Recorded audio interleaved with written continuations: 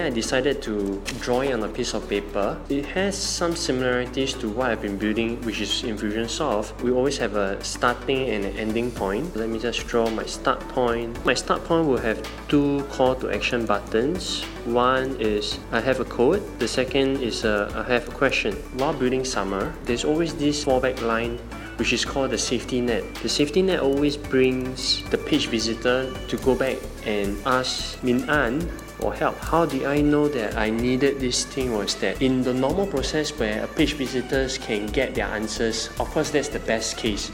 But there is the alternative case where what happens if Summer doesn't know what to answer. So I want to make sure that the next message that comes from me back to the user is a useful one. One of the things that free question you ask is question genre, or perhaps call to action say, please type your exact question so that I can send it to Minan. Whatever I'm talking about right now is more for strengthen the safety net of any chatbot. Now the thing that came to mind, yes, safety net is there. What's the next thing? Let me go back to the main flow again. Imagine the top is a code, the bottom is a question. Let's start with the simple one. What's the next message that you should see? Hey, what's the code that you have on hand? There are two ways to do it. One is a button, or if not, maybe it's a free text, which I think I still need to find out whether ManyChats can do it. Right now, I only have two types of codes.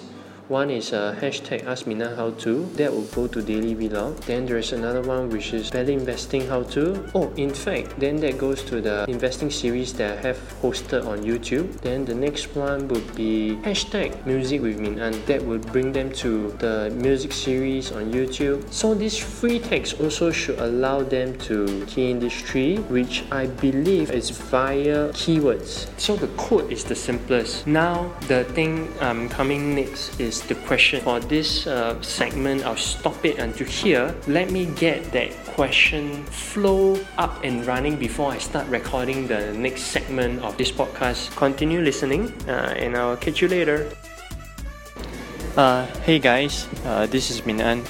Thank you for listening to this podcast. May this podcast have delivered some value to you. If you'd like to watch the video or perhaps follow me, you can do it either on Instagram or YouTube. And I'll see you guys soon.